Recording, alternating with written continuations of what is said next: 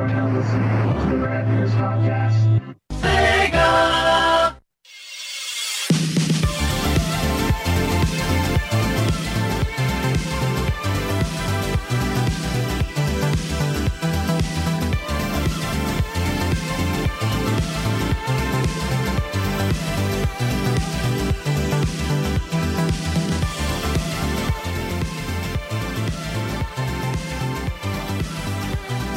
Hey everyone! I see what you did there. Yeah, I officially started the Sega show, how every Sega product should start.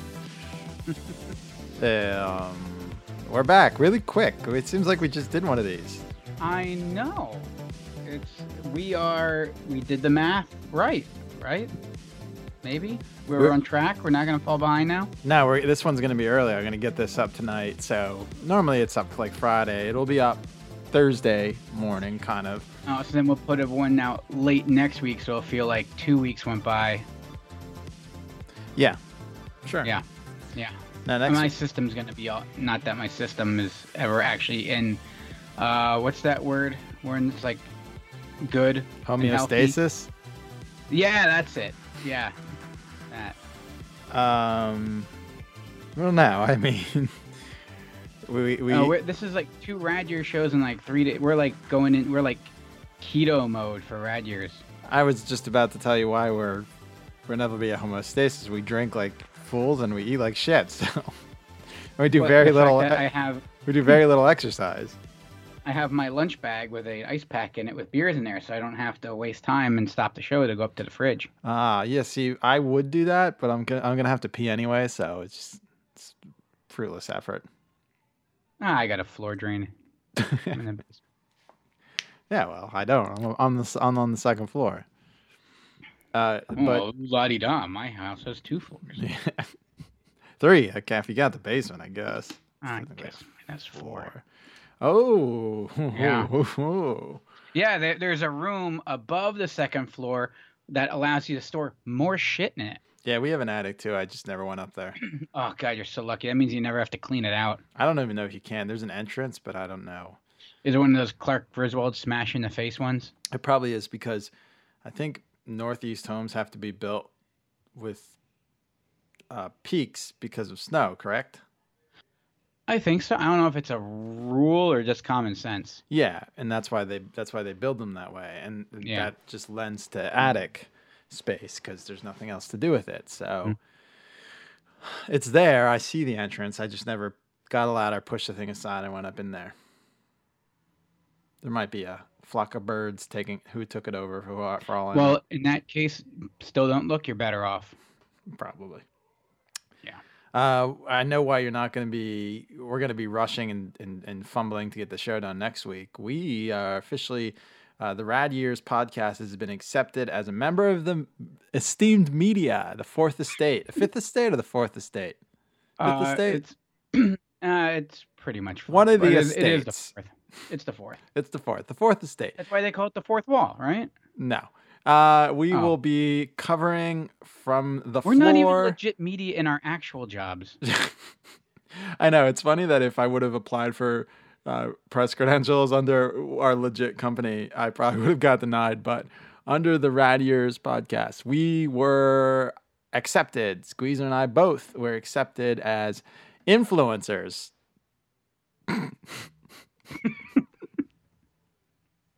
It's funny. We're going to influence you to buy the shit that I'm going to influence myself to buy all the Hasbro Ghostbusters toys they're releasing. We'll be on the floor. They don't realize is the audience we talk to is already influenced into buying the shit that we're going to be talking about. So right, it's just really, I've been wanting to go to Toy Fair. Has been my holy grail since I've been like in high school and found out about it. And it's not open to the public. No one could just go to Toy Fair. You have to be a toy manufacturer, a toy exhibitor, or a member of the media and somehow get accepted to Toy Fair. You can't buy tickets. You can't get in any other way. And I always wanted to. And I know I kept telling you I wanted to go. And then if I was going, you would have to go with me. Because I'm codependent, I think. Mm-hmm, yeah. I was like, well, Squeezer, you're going to have to apply because you're not allowed to drink there, so. Right. My dream is now your dream. Yeah. And then Are we talking about I hope Toy you Fair or every other aspect of our lives? Toy Fair. Oh, okay. No. We share our dreams and everything else. Then when you're severely disappointed, just don't come at me. We had that What? one. No, I'm looking forward to it. We had that one magical year where I'm like, we're sitting in the hallway of a baseball stadium, and I'm like in the bowels with our cameras, and I'm like Next to an unclean toilet. next to an unclean toilet, and I was like, hey, do you want to go to Thursday at New York Comic Con? This was like 6 years ago, right? 7 years ago. Yeah. And maybe 6 years ago, I think. And you're like, yeah, why not? I'm like, all right, I bought the tickets already. And it was that one. It was. I was kind of before New York crested to be. It's not obviously not bigger than Yeah. San Diego, but they say more people come through, so that's why they give it the bigger status. Mm-hmm. And fuck, Well, and when they- we went on a Thursday, and it's before people figured out you can go on a Thursday. yeah, I think the 'Cause Thursday. that first year was awesome. That first year was great. We had a great time. We stayed till they shut the lights out on us, pretty much. Mm-hmm. And this is Javits Center. I'm interested. We've been to other trade shows for our trade of choice there, and you could actually walk and move. Yeah, I frolic. I actually like twirl. You did frolic. You did. I did. You won a I door frolic. This is prize. I can look at the room. I can put my arms out like tip to tip like an owl, and like not touch 7 people. I could walk further than a half inch at a time. It's like shuffling at New York Comic Con. It really does burn the calves. It's Yeah, and you feel like you walked 10 miles, and you're like, I haven't even got a mile. Well, the reason that it feels like you walk 10 miles is because the average BMI there is a little higher. So, yeah, it's going to feel like you walked a lot farther than you did. I can make that joke. Yeah, okay. Yeah, I'm interested to see the floor space and the crowd. I'm assuming it's going to be like NAB New York, right? Which is National I would think Association so. of It's probably going to Broadcasters. be more like that, yeah. That's where we go to.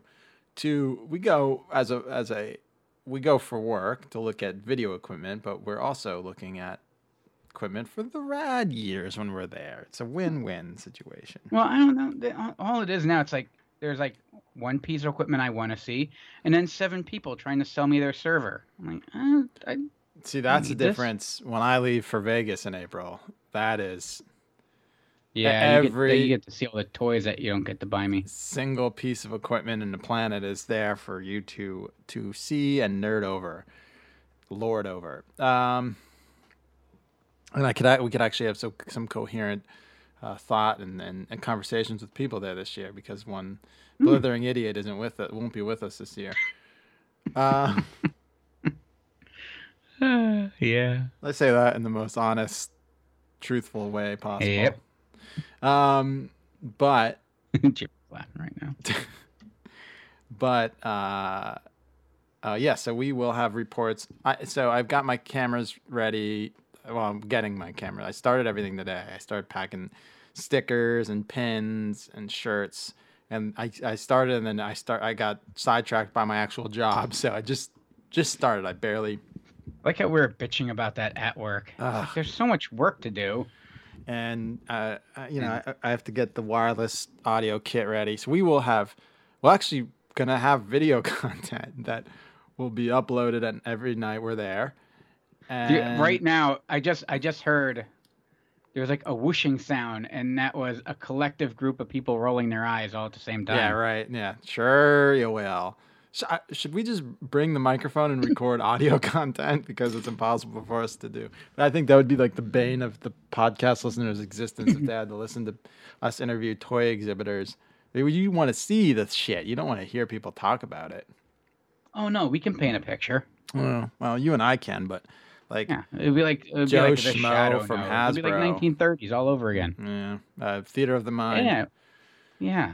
But we will have video cameras there. If I could get my shit together, I will have a pretty decent rig there. I don't know. Are you bringing anything? Yeah, I gotta go through my bag of toys. I would. Um, I want approval on what you bring, because unless you just, I go ahead of you and you meet me inside after your 5-hour bag check.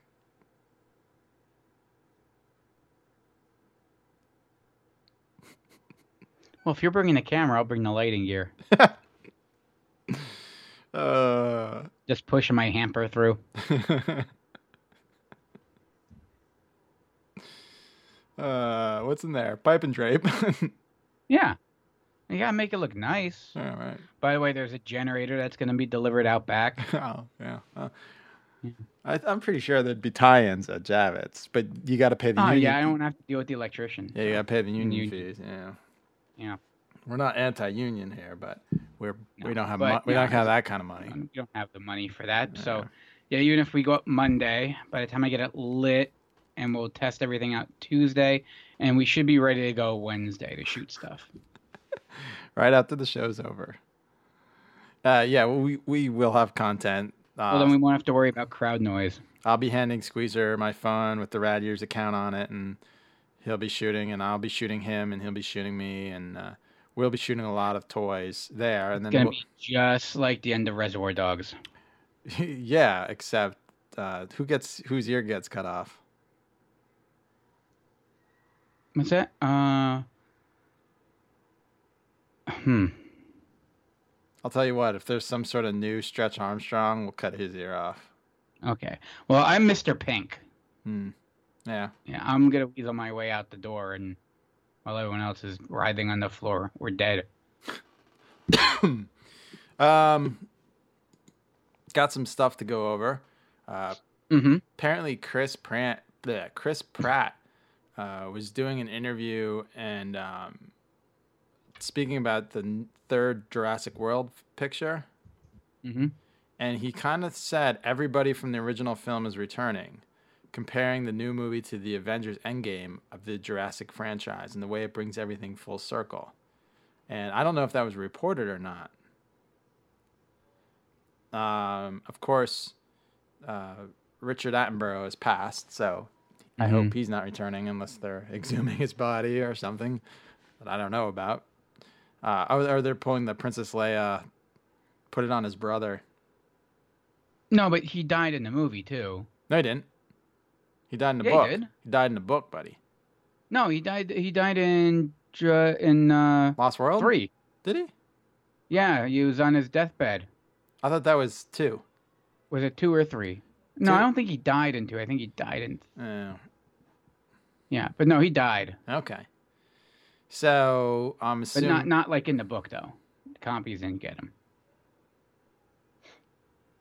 I think it would be. I would think it would be the Ellie Sattler, because Laura Dern's riding high right now. Just won an Oscar.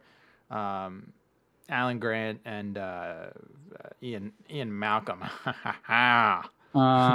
And so we'll probably get Wu back because that's a little bit of a hangover from Cliffhanger. Did he not die in the second? Did he die? I thought he got Fallen out Kingdom? again. He might have. Yeah. Everything's kind of running together now. Yeah. And of course, we had Ian Malcolm in the last one too. So yeah. it's just So it feels like everyone that was there. Do we get Tim and Lex? Other than Tim and Lex. Yeah. But it's hard to find a reason that. You could just recast them. No, but even just like shoehorn them in. It's like you have 2 kids that were. I mean, if you think acting as a kid is traumatizing, how about being nearly eaten by dinosaurs is traumatizing? You know. Yeah, it's true. Life finds a way.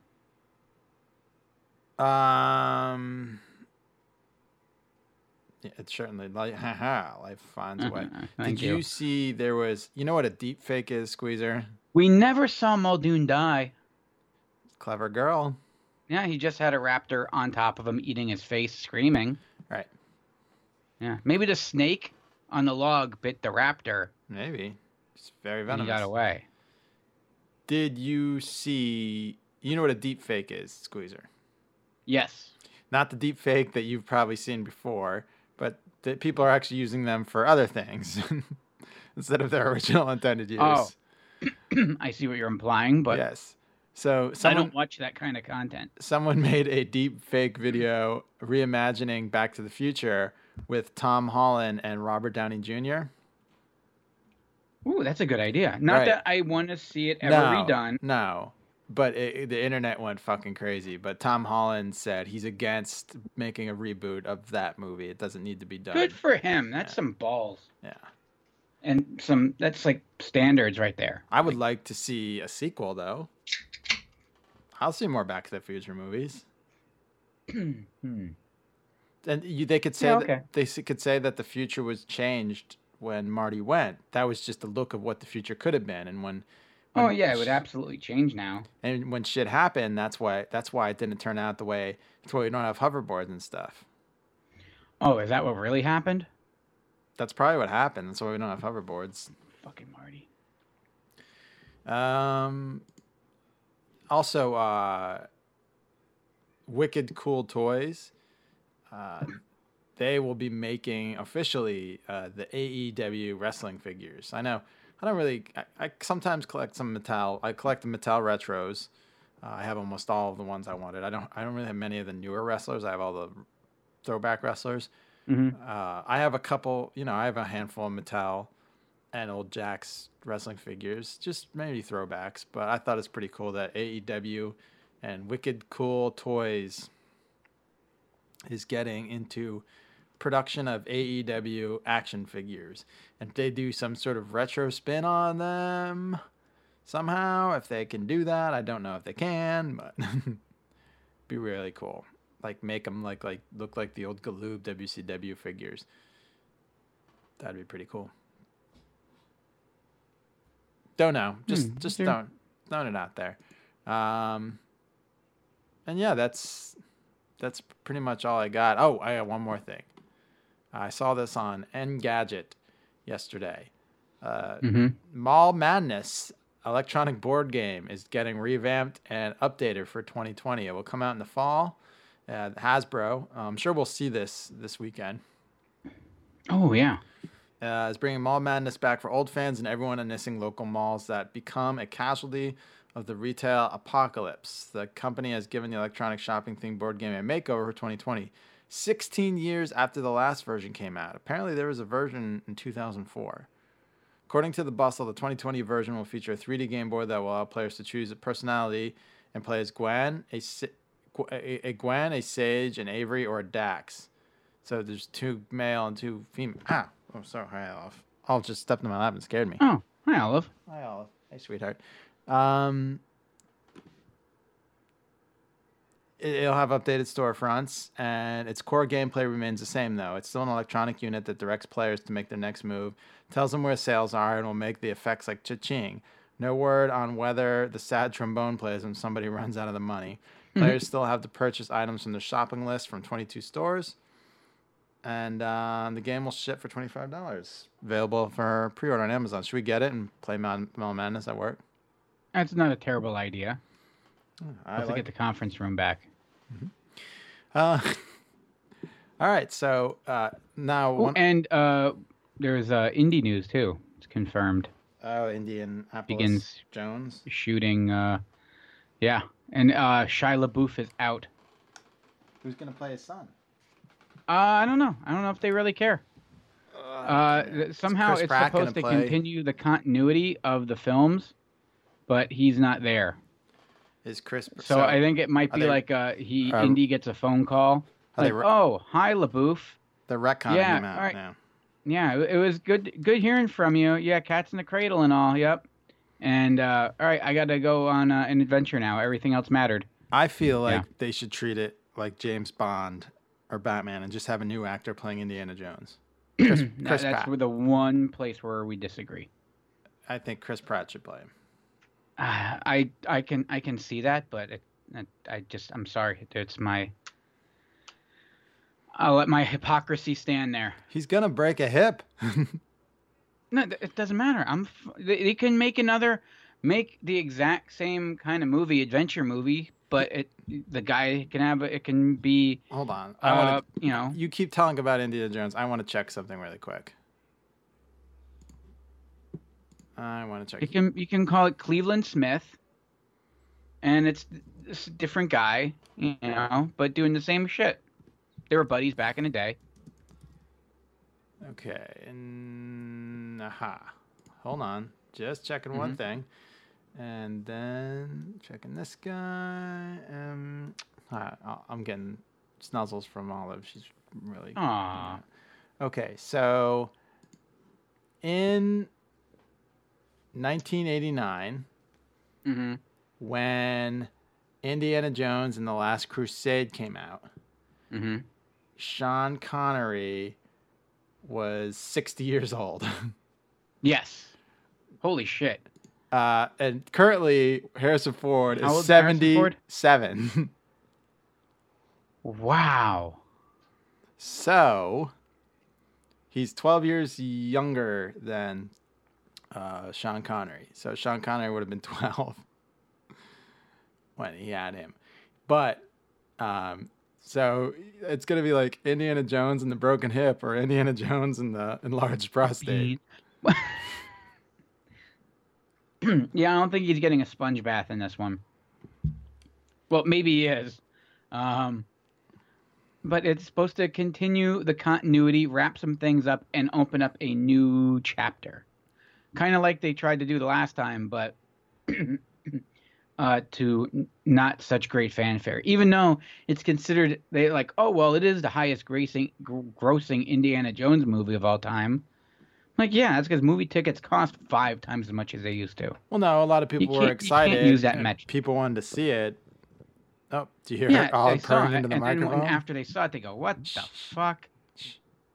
Hold on. Go do that again. Look, it had its moments, but the Vine thing was really just... No, the aliens. The aliens was the worst. Yeah, it was bad. Like, there's no... Look, it didn't fit with that world. Like, the religion thing worked for it. Like, the spiritualism and mysticism worked. The aliens kind of felt like they're going in a whole new direction. I think if you want Indiana Jones movies, just go see the Jumanji movies. They're great. The Rock, he could be Indiana Jones. Like, why can't you just recast him like James Bond?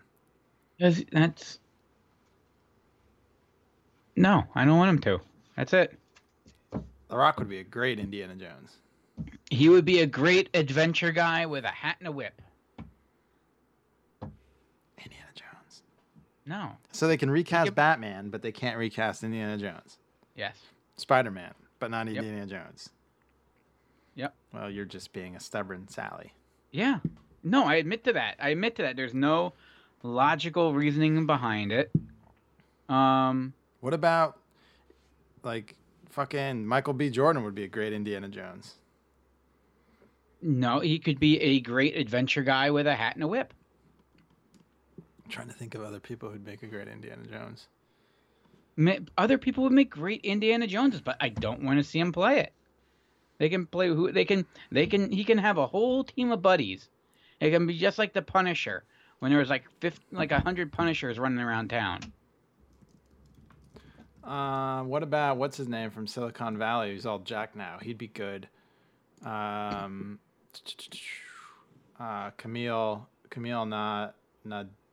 Najinina. Oh, you know what? Yeah, that would work. Because, after all the other names you threw at me, this time I'm just gonna, cave. I'm just throwing my opinions out there. That's fine. No, your opinion's fine. Just let me bathe in my hypocrisy. I just think, Michael B. Jordan, I could watch do anything. Well, why didn't they just recast fucking for Princess Leia then? I think they probably should have. Good God. All right, fair enough. That was awful. All right, fair enough. And same with fucking Martin Scorsese, man. You should have cast different actors because that de-aging stuff was awful. Yeah, I'm tired of this technology. Are they going to de-age fucking Grandpa Jones down to an age where he doesn't look like he's on the verge of death? Maybe. I don't know. I just really feel like unless he's there to introduce and like tell a story when he was younger and all of a sudden someone younger is playing him, I mean, yeah. I mean, River Phoenix was Indiana Jones as well. Sure, in the Last Crusade, yeah. Yeah. I don't know. But no, sir. I don't like it.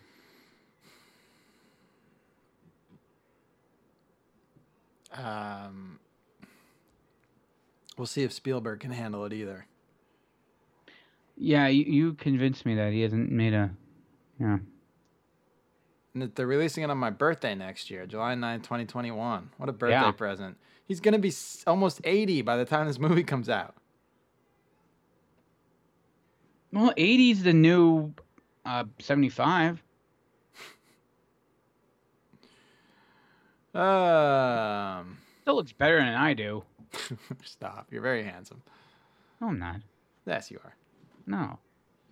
I gotta I'm a monster. I gotta have Sean Connery in this. Andy, go get your walker. Yeah. You can't get on the plane without it. Yeah. Angie, don't forget Yeah, your he was prune just a- juice. You won't He's be just able like to a make. doddering old man in that one, and now Indy's gonna be. Stop stepping over me while I'm making good Sean Connery jokes. Angie, don't forget your suppositories. I don't want you getting stopped up in the African desert.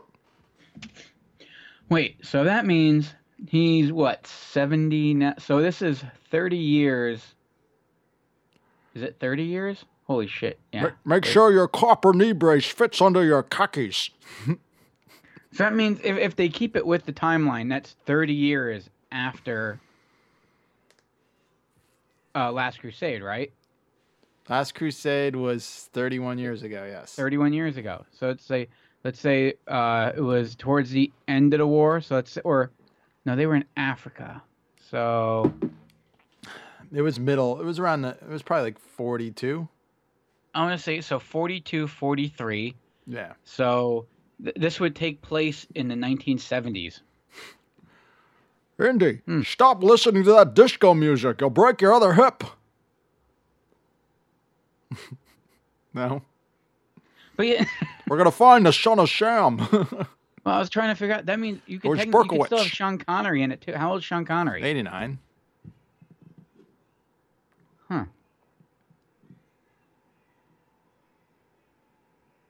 All right, he can be in it. Why not?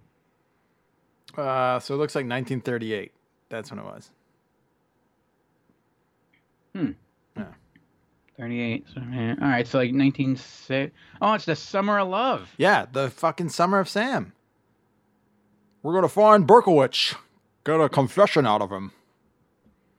We're fighting the Russians in the Cold War now, Indy. Oh no, they did that last time around. Remember, there was like no depth of field, and you can read a road sign from a mile away. Yeah. That's because computers made the movie. Oh, it's distressing. Indy, did you have one of those computer phones in your pocket? Oh, wait, we're in 1969. Huh, what can I say? I need more old people jokes. Indy, don't forget to pick me up. We're going to walk the mall in the morning. I don't know. Did when people were old, did they walk the mall back in the 60s? I don't know. No, I think they went out like in the neighborhood because it was still safe. They weren't scared yet. It wasn't safe with Berkowitz on the loose. They didn't know it's Berkowitz. It wasn't safe with the son of Sam on the loose. There you go. Mr. Jones, are you aware of something that we don't know? What are you talking about? I've never shot a woman in the car, ever. How do you know that's what the killings are? I was trying to find Indy's mother. I think we just wrote our next screenplay. Yeah, well. Spielberg, pay attention, all right? You're getting gems here, nuggets of gold flying. Hey, they're talking about expanding on the universe and stretching it out. Yeah. Why not make Indiana Jones' dad a serial killer? I'm 89 years old. I kill with a cane with a tennis ball on the bottom of it. I'm the One of those hurricanes. I'm the cane beater. You look like Yoda when he's hitting R2. I shrank a little bit since the last movie. Whatever hot babe they find from the movies carrying both of them on her back in a backpack. It's a nurse. It's a nurse.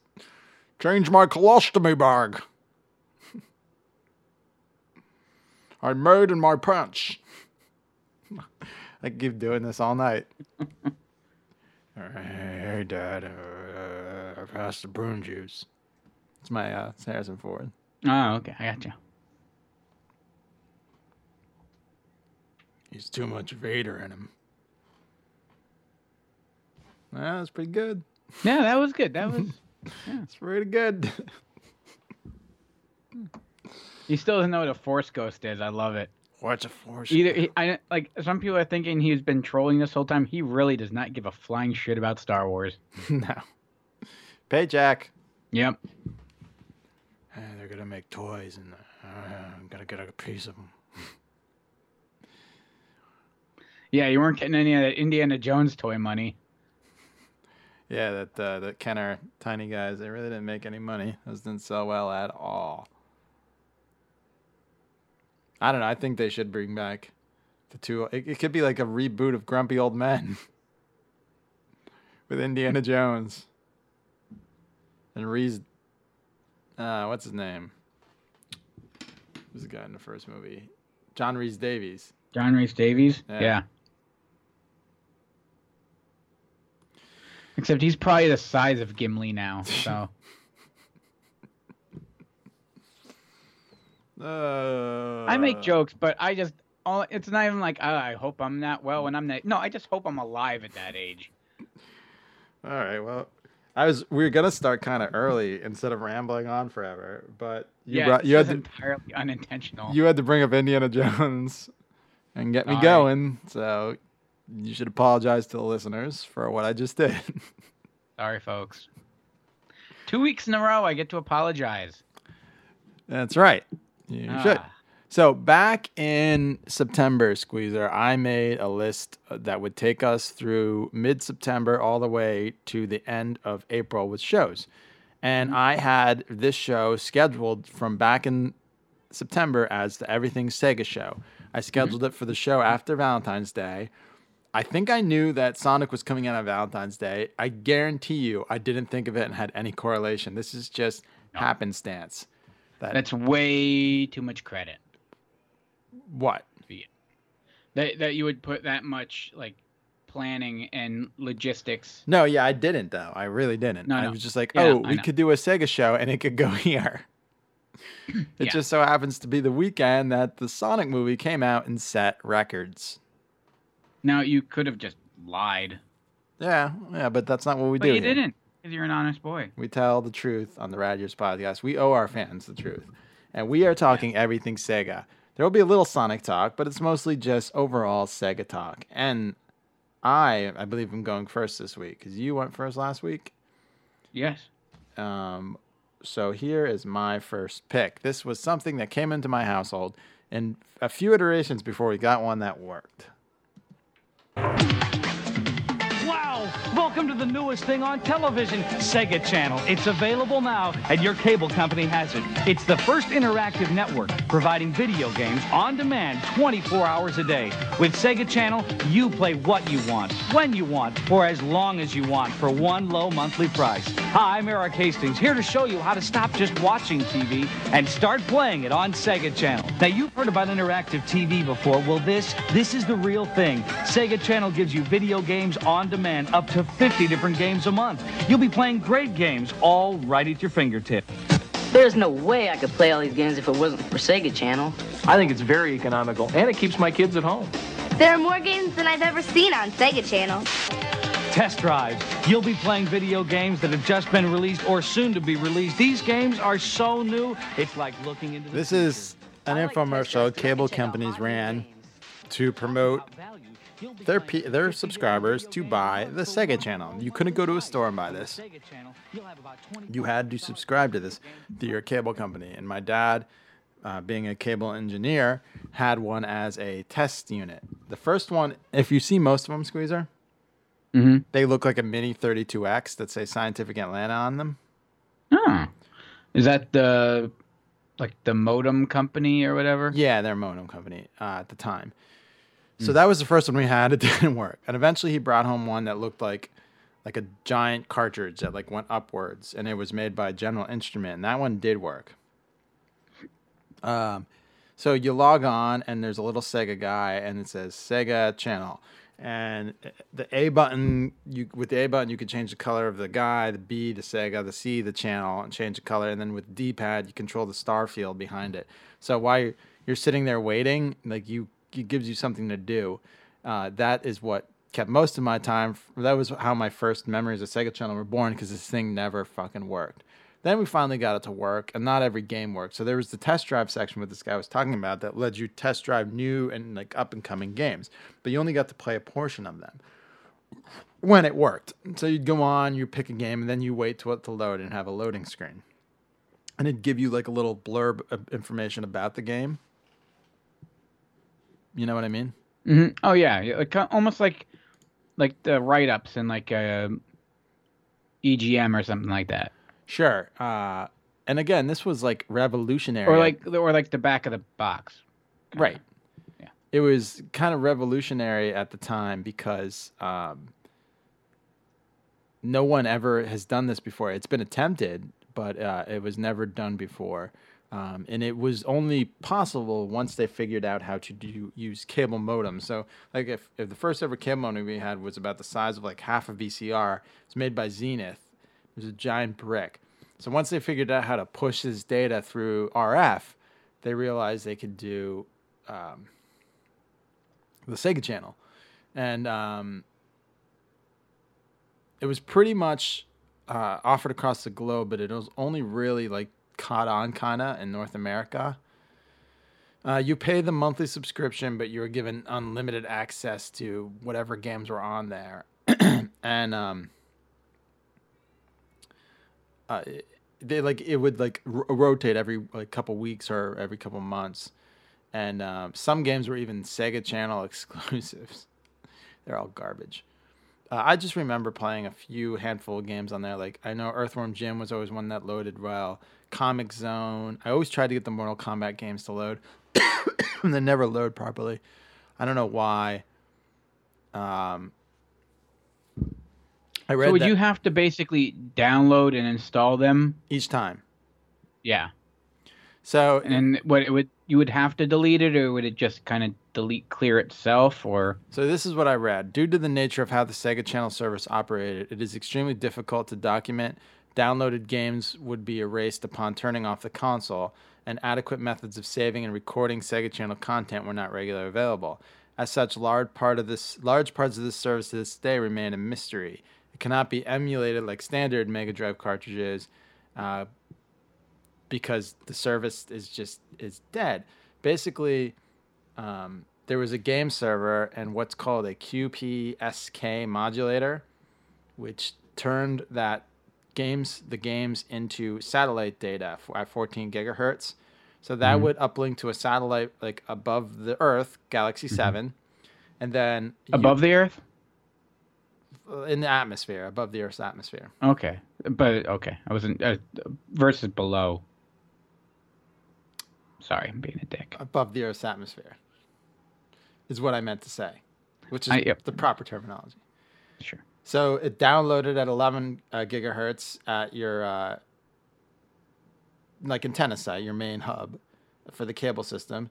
You'd have a QPSK receiver and modulators that would loop into subscribers with your control system controlling who's subscribed or not.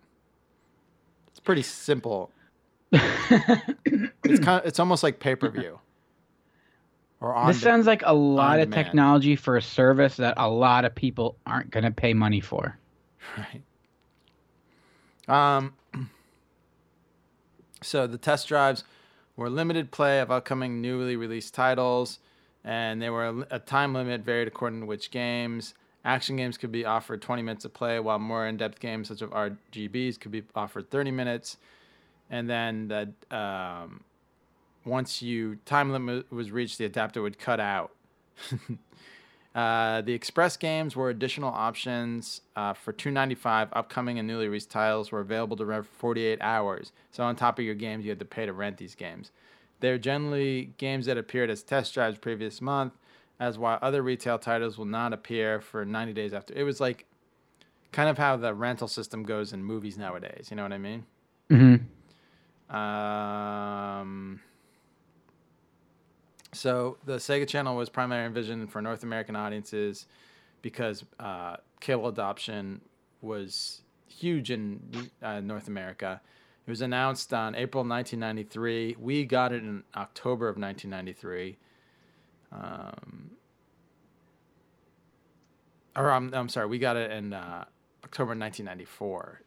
They didn't get it running till early 1994. And it was kind of cool. You'd sit there and you play. I played this game Theme Park. It was like a theme park simulator on there the most. Because, I don't know. I really enjoyed it. And I think people, when they get it, would have to pay a $25 activation fee and then $12.95 a month for the games. But it's ambitious.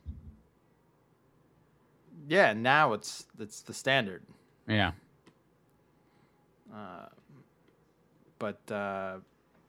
Yeah, that was pretty cool. Sega Channel. We actually had it. I had it.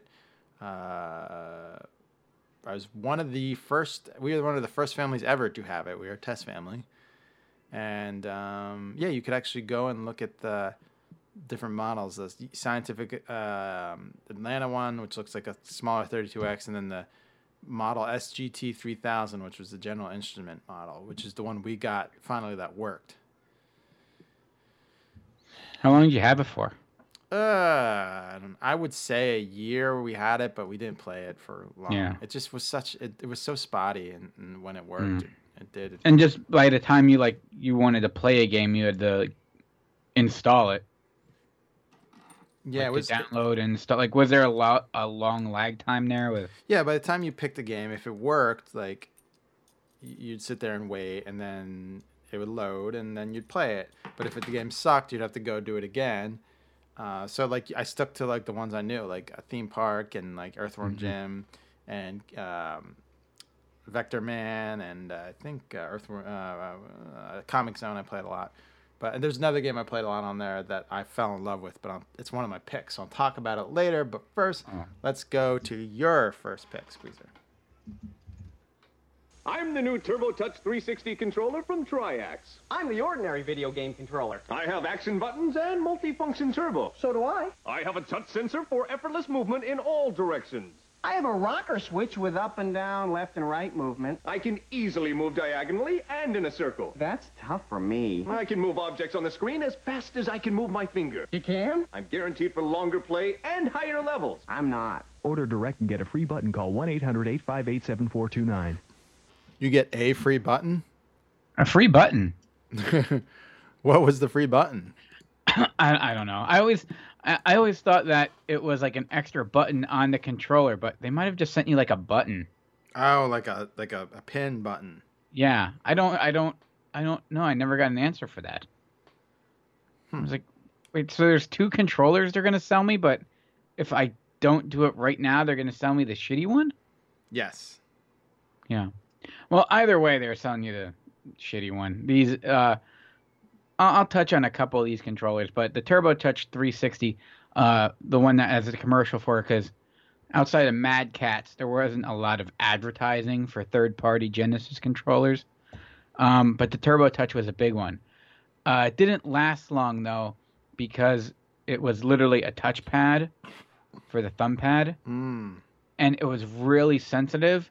So, like, any little brush or bump or dust, and it was, like, it would send your guy off, to his death. Also, they brag that because of that, you can control it 360 all the way around. Problem is, most of your Genesis games, pretty much all of them, only have 8 points of direction. Mm-hmm. So you don't need it. It doesn't mean anything. Yeah. It's like having like a gig's worth of internet that you don't need. And you got your traditional turbo buttons on it, of course. Pardon me, I'm still recovering, folks. But like they had to have some kind of gimmick. So your basic Genesis controller, you had three buttons. You had your A, your B, and your C. And then they're like, well, let's hype it up a little bit. So they give you what the hell was it? The fire one. God damn it, I had it written down. Where is it? There's so many I'm looking at right now. It's actually hurting my eyes. But then, so they gave you turbo buttons. Then they gave you 6 buttons. And then all these other little third-party distributors came out. You had Mad Cats, you had Honeybee. Me, personally, I was a big fan of the SG Pro Pads. Okay. They felt fancy. You felt like a pro, with one of those. And me in particular, I got this one. I picked this one up at a yard sale or like a flea market after the fact, because my mom's like, "You got a controller. You don't need this fancy one. No one's ever going to be a professional video gamer, so why do you need a Pro Pad?" Well, but if you have you heard about the Pro Pad 6 yet? What? It's a totally serious weapon for the Sega Genesis. The SG Pro Pad 6, see, it combines a perfect 6-button arcade layout with turbo auto fire, programmable fire button, slow motion, an extra long cord, and smooth ergonomic feel. If you're serious about winning, the SG Pro Pad is definitely your best choice. Oh, well, that's good to know, Squeezer. Yeah, just read that off the top of my head. That was out of a Christmas catalog. What ad was that? Holiday. Hang on, I'm finding. Oh, it was the EGM. No, this wasn't EGM. Holidays Buyer Guide, video game accessories. Oh yeah, I think it was like the all video game Christmas catalog kind of thing. They were hawking at. And there was. So you had ones with like little screens and stuff. Those were kind of pricey, kind of like you would see in like a Dreamcast down the line. Then you had ones where they added just a bunch of color to it, so it kind of looked more like a Super Nintendo controller. Mm-hmm. But I mean, these were just these flooded the market. It was kind of confusing, and you never really knew how they worked or why you needed all of them. Turbo settings do have their advantages, where you can just kind of hold the button. And if you have a game where it's like, oh, one shot and you fire, you turn your turbo on and you basically have a machine gun. Ho, ho, ho. And, sometimes you get your slow-mo button, you get little extra bumpers on top. And there are plenty of games. Oh, I know where the turbos came in great. Jungle Strike and Desert Strike, those helicopter games. I was going to say, and when you're using Game Genie for multi-jump and Mario Brothers 3, you use turbo and you just fly through the whole level. Yeah. Yep. Yes. Yeah. It was just It really does. It's more. You should be able to write this off as a medical need because it would save your thumbs years and years of arthritis.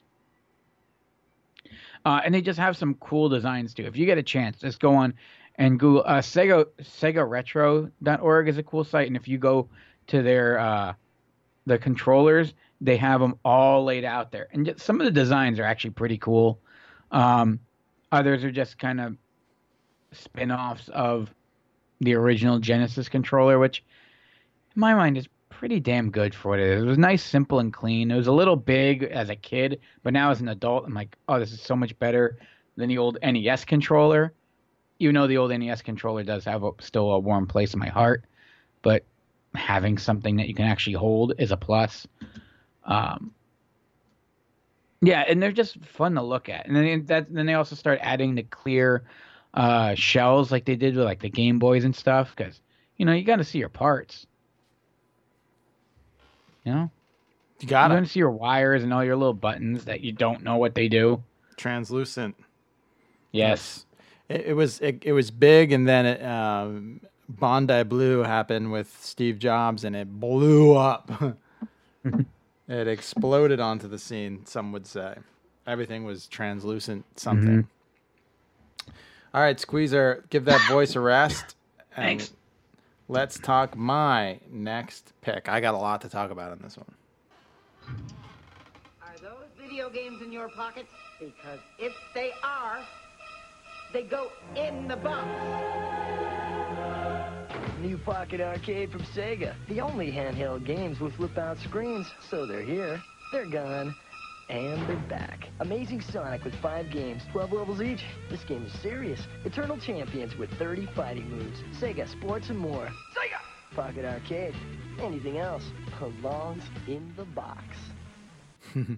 Anything else belongs in the box. I wanted these so bad because I liked the idea of like a flip out. It was like futuristic to me. These things were garbage Tiger electronic arcade games. So good packaging. Yeah, they had Sega branding and they looked cool. The first series would look the coolest. Then the next series, the Blue series, they were all exactly the same, just different games. But the first Red series, they're all different form factors. There was Amazing Sonic. Of course, this was a Tiger game, and it had the pop-up lid that you had to like lift up to play the game. It had this shitty LCD, and it was hard. The directional pad was 2 buttons for up and down, left and right.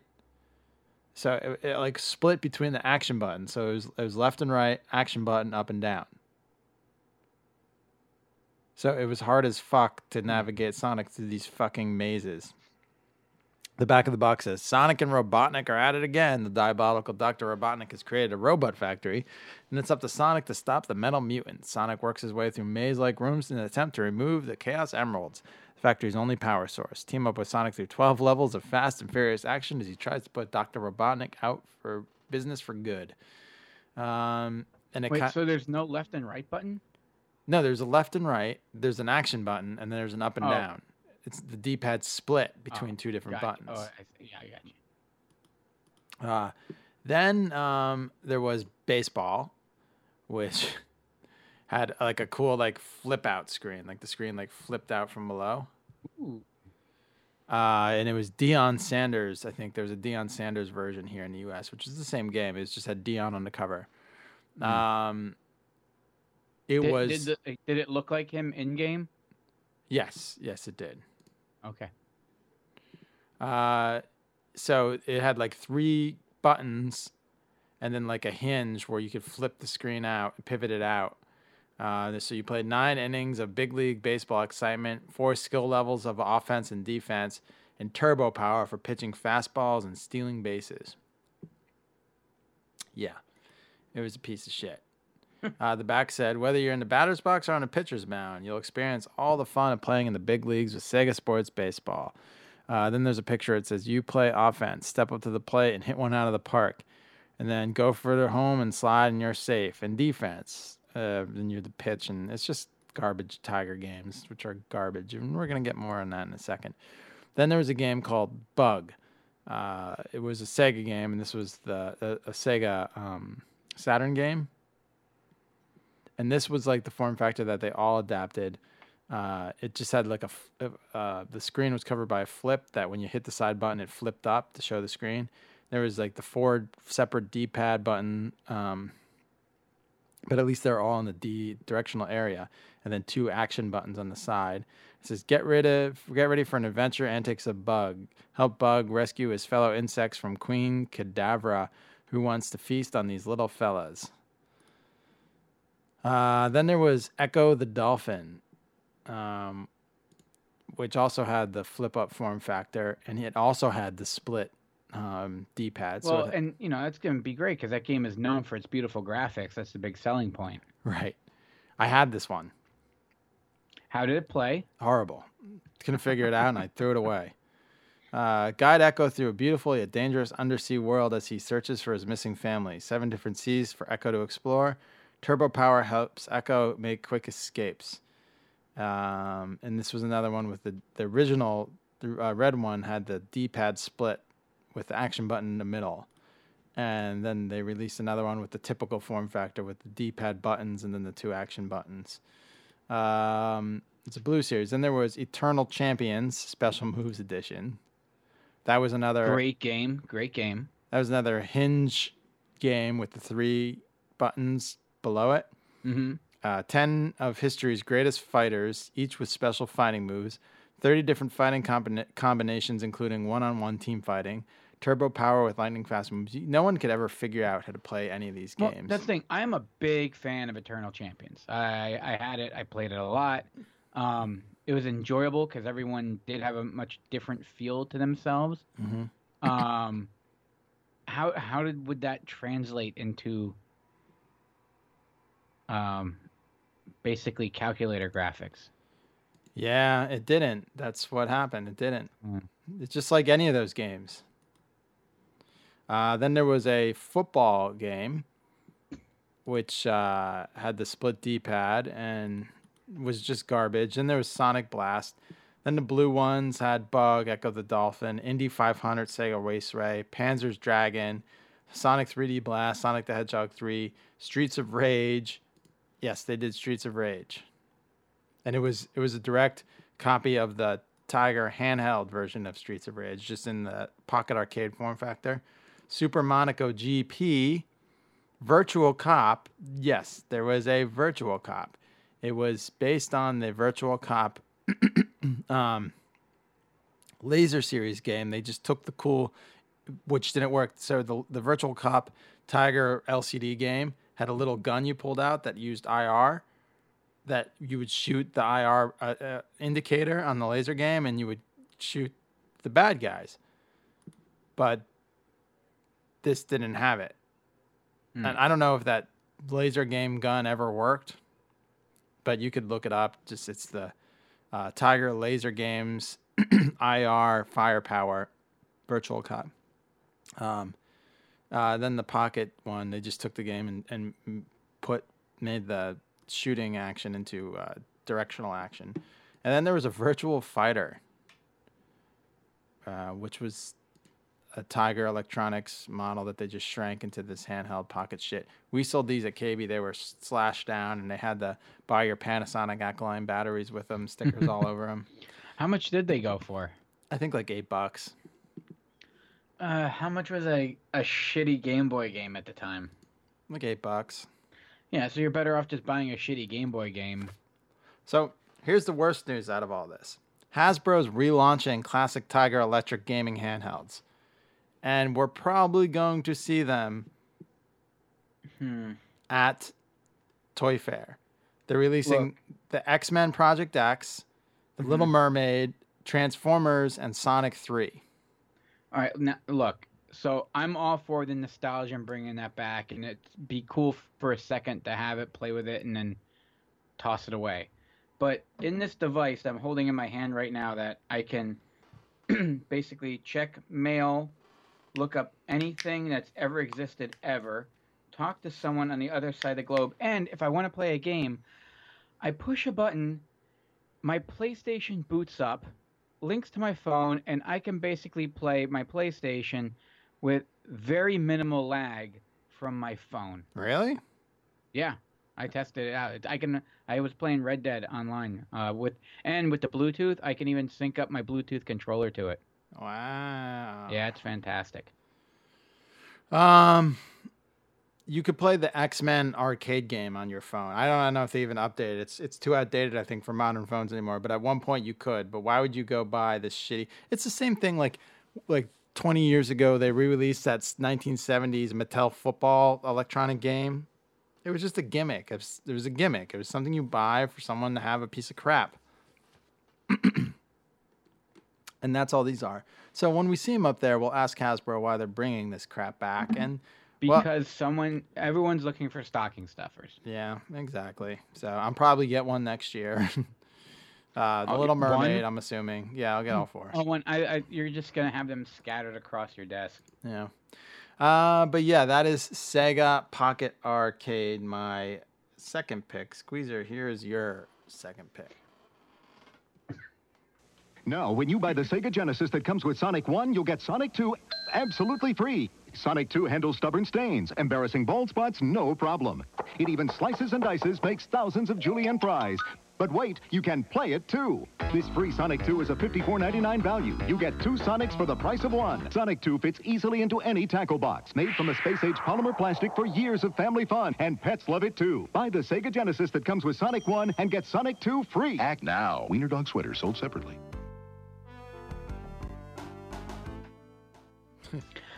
They know how to advertise. This was Tom Kalinske. Yeah. From we had him on the show. If you read the book Console Wars by Blake J. Harris, if you listen back to 2 seasons ago, I guess if you define our show by seasons, it might be 3 now. Maybe Blake J. Harris did a book about the console wars between Nintendo and Sega, and he actually wrote about this commercial. And he wrote about how Tom Kaczynski was the genius who made all this happen. Mm-hmm. What Sonic would have looked like if it wasn't for Tom Kaczynski is probably would have been a disaster. Yeah. He brought that attitude kind of across the board, and it worked for the character. You could have just shown footage of the game like everyone else was doing. But, you stand out when you make something that's entertaining and it grabs your attention. You don't need to see... You see footage of the game, sure, but, when you're comparing that with all the other games out there, and at the time, though, Sonic 2 looked pretty damn amazing, but it doesn't hurt to have a little bit of sense of humor and some entertainment to go with it than just being like, hey, these are some amazing graphics. I'm enjoying this game. Look at how much fun we are having. Right. Yeah. Well, this game pulls at my heartstrings. All right, so I absolutely adore Sonic 2. I got it when I got my Genesis, and so much time into this game, and you find all the little cheats and the loopholes, so you get Super Sonic super early. You got it was that first real sense of 3D. With the bonus levels? In the bonus levels going down the pipe. Yeah. Even though it's not 3D, but it is. It's not a true 3D environment. It's a forced perspective, but so is... forced perspective tricks the eye into thinking it's 3D. And it's great. Technically, all 3D games are exactly that, though. That's fair enough. Touché. But in this sense, it really felt like you were moving through the environment, and it was just a different kind of feeling. And you felt the game was fast, compared to, and it really was a fast game. You felt it, and sometimes you died in the process. All the levels, yeah, it was fucking hard. Yeah, it was hard. And I mean, I'm not toot my horn. The thing is, I put so many hours in it, I would beat the shit out of this game. Just because I would put that many hours into it. Not me. What's great though too is the variety. The levels are so different. The enemies are so different. Everything, there's little rehash across the board. You start in the Emerald Hill Zone, and it's almost like, is it natural, or not natural, default? Every video game you start in just rolling green hills. I'm sure there was some poetic licensing from a certain Italian plumber when they were building that. Then you go to the chemical plant and the aquatic ruins, which sucked because you drown. The chemical plant always killed me because I always get caught under the things and. Oh yeah, get smushed. Yeah. Then the casino night zone, where you would die because the timer would run out. Yeah, that zone's because hard you'd shit. spend hours and hours in there just playing around in the pinball machine, the pinball slot machine kind of thing. Then you got your hilltop zone. I kind of died there pretty often. Mystic Cave, that kind of sucked because if you had a lot of rings and you fell down one of the pits and now you're sitting in a spike pit and you like when you get hit, your rings go flying everywhere. But as they fly everywhere, you collect a few back again, and you just kind of have to put your controller down, sit there and watch while you slowly basically gaining bleed and the death rings. Right. Yeah. You're just bleeding out rings. Then you got the Hidden Palace, the Oil Ocean. That one was pretty cool. I like that one. It kind of felt like a Mega Man feel to it, with like pastel metallic pipe kind of thing. The Metropolis Zone, and then my favorite part of the game. Once it builds, you get into the Sky Chase, and then the last one, the Sky Chase. You're teaming up with Tails, and Sonic's riding on a biplane through the sky. Then you get on the Wing Fortress, and you're fighting your way across there. And then you get back on the biplane, and that's blowing up. And then at this point, it gets really epic. And it's almost like you're playing through, like, where they would have FMV sequences now. Or, not now, but back then. Or, well, still now. But, like, they would just animate it with Sonic. So at this point, it kind of took off and became a little movie in itself. And then my favorite part, and I would always make sure I would get all the Infinity Stones. I mean, Chaos Crystals, sorry.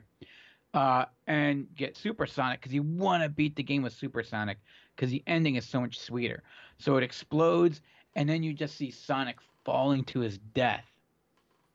And then, Tails, there's all these like black and white cutaway shots. And then Tails gets in his biplane and he flies back up to try to save Sonic. But if you're Super Sonic, it's great because you would fall and you actually fall past him and you start flying next to him. And then you get this cool sequence with the birds and that music that I had on the end of the commercial track is playing. And the biplane with Tails and Sonic, Super Sonic, is flying through. And he's just like, I am just fucking Super Saiyan badass. Oh, they clearly ripped that off, by the way, because all of a sudden he bursts into flames. He's got blonde hair and he flies, flying side by side, and then they dip down, whoosh out, and the biplane goes by, and then they like Sonic, and he's like this freeze frame, and it's like boom, and he's punching, and it's epic. And I'm not gonna lie, you get a little tear every time. It's just the epicness is just it's so awesome. I have somewhere the Funko Pop Supersonic. Oh, really? Oh, he's a sweet little character. Yellow. You saw the movie. Do they tease it at all? We didn't see the movie yet. I didn't see it. Oh, I thought you. Oh, that's right. It was only like. That's right. This hasn't been like a full week. So. No. We plan on seeing the movie, but we haven't. Well, when you see it, let me know. I knew there were a bunch of Easter eggs. Yeah. I don't want any spoilers, so I'm just gonna wait and hope for the. I'm just excited for it. I really am. Mm-hmm. It's gonna be fun. Anything more on Sonic 2? I'm out of breath and out of voice, but I mean, it really is. It's a work of art, and the music is fantastic. It's just, if you get a chance, go back and appreciate how unique every little aspect of it is. What's better, the music in Sonic 2 or the music made by the pedophile in Sonic 3? The music in Sonic 2. You know what I'm talking about, right? No, what? The rumor is Michael Jackson made the entire soundtrack to Sonic 3. Really? Yeah. Uh-huh. Huh. Jackson, Sonic 3. The Sonic 3 music is really good. And it was in the book, Console Wars. It's hard to. Here's some 5 evidences. It says Sonic 3. I'll play along here.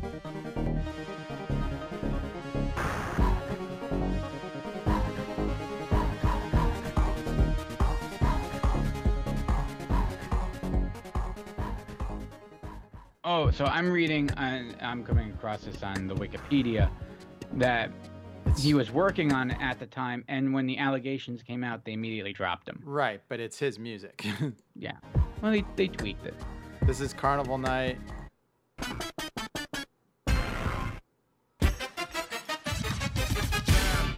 was Jam. Azura Lake.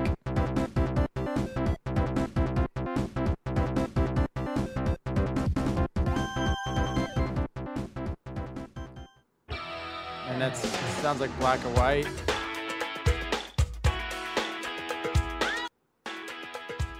And then Wait, how did he get away with that? Because he didn't even own that, right? Knuckles and Shot and what's his name? What is Knuckles? Knuckles? Yeah. Yeah. Enchada. How do you say that? Enchilada. Enchilada. Hi, Schmuffin. The ECHIDNA. How do you say that? I know. I remember we looked this up last time.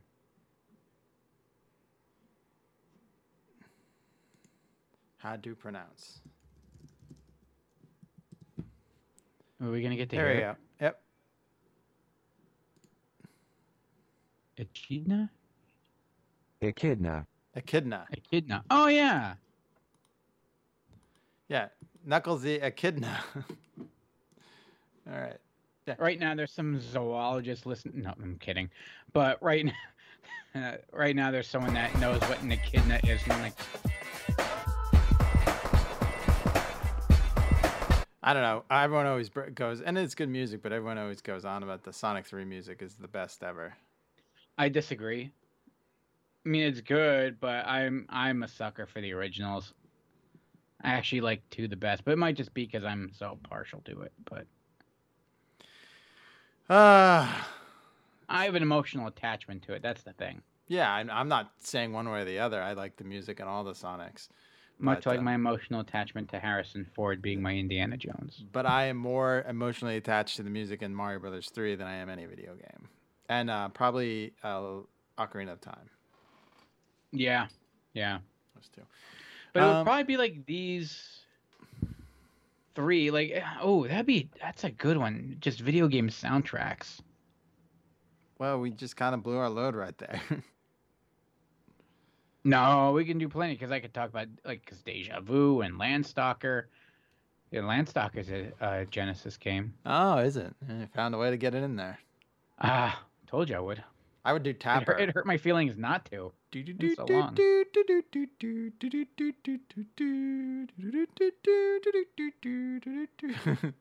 Wait. Landstalker goes around to Oh Susanna? I said I would do Tapper. Oh, Tapper. No. My ears are congested too. The game Tapper would be my favorite video game soundtrack. And Contra. I have that soundtrack on vinyl. A piece of vinyl. We kind of ripped it off in the beginning of our show, too. Since day 1. Oh, yeah. Ripping off Contra. Hey, Schmuffin. It's an homage. Oh, no, Olive's here. They're all the kiddies That's what are keeps here. you out of trouble. Yeah, it's an homage. All right, so we move on to my next all Sega item. Yes. Are you ready for it, Squeezer? This game starts off with a warning that says, this game contains fictionalized portrayals of action and stunts, some of which are extremely dangerous. Attempting these actions and stunts may cause serious injury. Do not engage in any of these dangerous activities portrayed in this game. All right, here it is, buddy. Sweet. You are ready for it.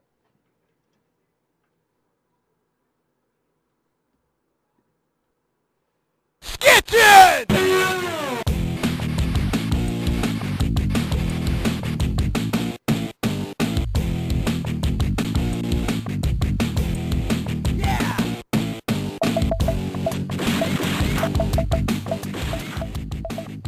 So obviously, no commercials exist for this game because it was so obscure. I found it on Sega Channel. That's where I found it and fell in love with it and learned about what skitching is. It's what Marty McFly does in come here, sweetheart. It's what Marty McFly does in Back to the Future 2 when he grabs onto the back of the car when he's on his hoverboard. He sketches on a hoverboard. Well, sketching in this game is on inline skates or rollerblades. And it's very much like Road Rash. Did you ever play that game? Mm-hmm. Big fan. Yeah, so Road Rash is pretty cool, and but Skitchin's better. So Skitchin, you're racing against other rollerbladers, and you're grabbing on the cars to try and like gain speed. And this is awesome. There's weapons on the ground, like what are they called? Tire irons and crowbars and glass bottles that you fight the other players off with. And so, but there's also cop cars. You can't afford to get caught by, if you get caught by the police, if you run out of health, or you can't afford to replace your worn out skates, the game ends. And you have to make it through the different levels, beating the other skitchers and finishing in the top 5. And there's obstacles such as trash cans, different erratic vehicle behavior, and of course the police cars. If you grab in a car, it could automatically, the lights go on, you're like, oh shit, I'm on a cop car. You get cash from winning the races, performing tricks, defeating enemies, and successfully skitching vehicles. And that can be used to upgrade your and repair your inline skates and protective gear, which wears as the player takes damage. The game was promoted with a magazine advertisement that used the headline, "Skating, Hitchin', Bitchin', Skitchin'." Electronics Arts Associate publicist Fiona Murphy recounted the American Slang Dictionary defines the word bitchin' as a good, excellent, and superior. She had to defend it. She had to defend it. She said the word with this meaning in mind was not intended as profanity. Skitchin' is a hard, action-packed, hardcore street game, and we felt the word bitchin' in the headline reflected the attitude of the game and conveniently rhymed with skitchin'. EGM gave it a 5.8 out of 10, saying the graphics are nice and the game has a ton of options, like a nice 2-player mode, but you play it once and you get the idea. I'll tell you what, I'm watching just like the pre-roll of it and like in the videos on like Google. Yeah. This looks like a lot of fun. Oh, I played it for hours, and it only came out for Genesis. It was made by EA. It was when EA was exclusively making games for the Genesis because Nintendo was like, fuck you. Yeah. So this game was only on Genesis, and I didn't even have a Sega till we got Sega Channel. My dad brought the Genesis home with the Sega Channel. So I had a Super Nintendo. So my first big foray, like my neighbor had it, and I would play games occasionally there. But my first foray into a lot of Sega Genesis games was Sega Channel, including Skitchin'. Skating, hitchin', bitchin', skitchin'.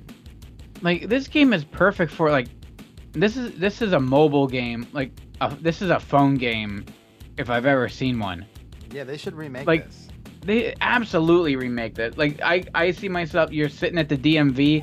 And you're just playing, like, I'm sure it's got the perfect thing for it. Like, I don't know, like, I'll let the smart people that listen figure it out. But if you're a developer and you're listening to this, or you're a zoologist and you know a developer that's listening to this, go remake this. I don't care. I don't need the credit.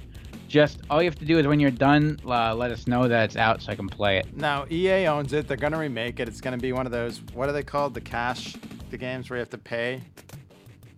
The micro subscription? I was going to say pay to play, but that's politics. Yeah. Oh, yeah, microtransactions. Yeah, that's what it's going to be.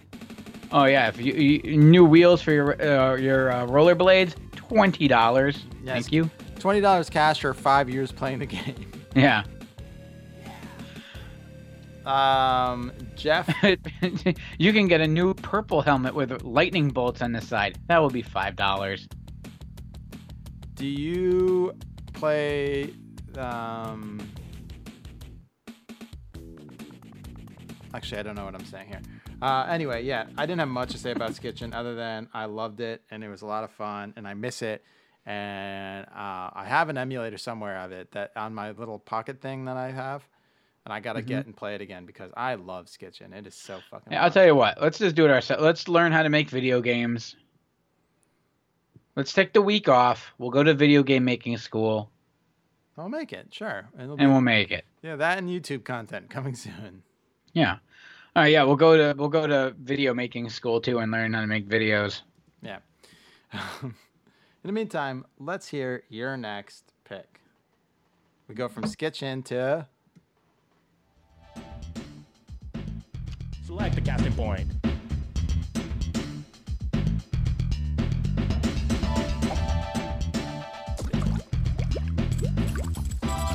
It's coming here.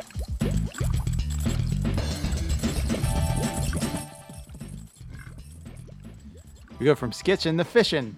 You are one clever son of a bitch, sir. Thank you. Oh, yeah. Fishing on a Dreamcast with the fishing controller. This reminded me, as soon as I started playing this, I played, you know another game I played on Sega Channel all the time? Bassmasters. Ooh, yeah. I didn't have the fishing control, but... No, well, that was quite an advancement with the Dreamcast, which I feel like... I hope it has a brighter place in history. The Dreamcast? Yeah. I think it already does. Does it? Is it getting better? Yeah. It felt like it came out too early. It felt like people weren't ready for a new system. Yeah. And by the time they were ready, then, Sony and Xbox, and they just fucking hammered them. I was working at KB at the time, and it was huge. People were coming in and buying it left and right, and I was playing we had a demo model. I was playing the fucking Sonic game, and the fucking football game was... I mean, Madden eventually became it, but the 2K Sports, the Madden NFL 2000 was with Randy Moss on the cover, and then NBA 2000 with Allen Iverson on the cover. They were hitting all they're tickling me all my sports bones. That sounded dirty. Yeah, my buddy down the street had it. In fact, this was one of the times we would drag the TV out on the deck and fire up the Dreamcast, like we did back in the day with the 64. And he had the fishing, and it was so much fun. And it was different, and it's one of those things. And so it comes with the fishing controller, which is, it looks like a fishing rod, sans the rod extension. It looks like a reel with the handle. Yeah, and it would work with only a number of games. It would work with Bass Rush Dream, Lake Master Pro, Dreamcast Plush, House of the Dead, Real Fishing Wild. What's that? I said House of the Dead. No, I was kidding. Soul Calibur and Virtua Tennis. Oh. Sorry, Sega Bass Fishing, Sega Bass Fishing 2, and Sega Marine Fishing. And yes, Soul Calibur and Virtua Tennis, because there's a motion sensor in this. This was like the Wii's old uncle that people forgot about. This controller was a little ahead of its time. It had motion sensors in it, so you could do the casting and shit. And then it actually even had on the side... What was it, like an accelerometer, or was it Bluetooth? Like, what was it? At the time, I'm assuming accelerometer. It was pretty basic at the time. So just like a contact accelerometer where they... that's my guess how it functioned. And then it had the actual spinner control on it to reel it in. But with Soul Calibur, when you would whip it around, it would do combos and stuff. And you could just go crazy on it, hitting buttons and whipping it around, and you would just kick people's asses. Oh, wow. Yeah, and Virtua Tennis, well, you can use it like... tennis racket? Tennis stick? Yeah, and it was almost like Wii Tennis. A little, not as accurate, sure, but it was fun to kind of play around with. I mean, I'm assuming I never did that. But I did play the fishing, and I was a big fan of it. It was fun. It was a lighthearted game, if you will. It didn't have huge success because at the time it was a very niche market. I feel like and that was at the time too. I feel like now, where video games are so more ingrained and accepted as just family entertainment, that this would be something that would be more fitting. Like, I could see a lot of people you have a party and it's like, oh, let's break out the fishing rod. There was one you do for fun. There was one for the Wii. It was a Wiimote extension fishing rod. Yeah, but this thing looked legit. This thing actually looks almost as good as some of my reels. It's a nice, solid piece of equipment. It's good looking. Sega did make good peripherals. And they made solid-looking hardware. That's the thing about the Dreamcast. I like the look of it. It just feels good. It feels like a brick. It's running on Windows CE as its operating system. It's back end. Yeah. Good. I mean, graphics are what they are for the time. I mean, they're pretty good. The audio is fun. Always the guy doing commentary with you and the music and just the silence, and then it really made you feel like you were watching like Bassmasters on like a Saturday afternoon or Saturday morning. Bassmasters. Yeah, it's a fishing show. I know Bassmasters. Yeah. I see what you did there. And you just used to be my second favorite absolute show. Silence, and then you have a grown man just start screaming in the middle of a lake. World of the Psychic is my second favorite show. See what you did. All right. All right. I need you to save me. All right, so do I. I have to pee. So we're going to play my next clip. I'm going to let Squeezer go get some honey and whatever gets your voice back. And beer. We'll be back after this clip. The Adventures of Sonic the Hedgehog, the cool new TV show, is on the air. And check this out, it's the KB Toy Store's Watch and Win sweepstakes. All you gotta do is watch the show and then write down the Sonic Says message. For an entry blank, go to a participating KB Toy Store or use a 3x5 card and mail it into this station. You might win some of this cool Sonic stuff. Prizes may vary. There's even a $1,000 shopping spree at KB Toy Stores. The Adventures of Sonic the Hedgehog and KB Toy Store's Watch and Win sweepstakes. Watch and you can win. And now back to Adventures of Sonic the Hedgehog. Squeezer. Yes. I'm going to tell you to put your hands up right now. You can't touch your keyboard. You can't Google any of this. Because I have a question for you, and I have a question for everybody in the audience. Do you know who voiced Sonic in the original Saturday morning Adventures of Sonic the Hedgehog cartoon? I knew this. Hold on. I'm going to play it. See if you can guess it. Let me find a clip. The Adventures of Sonic the Hedgehog. Episode 1. That's a good one to start, right? Yeah. Oh, past this. Tell me what I'm ready for. Spring the trap! Where's Sonic? There he is. Tails and I had come to this deserted village. Where is everybody?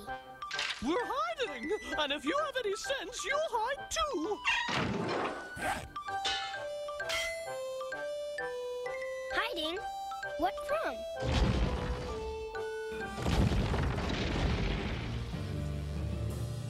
Hey, lady, which way is the Bounty Hunters Convention?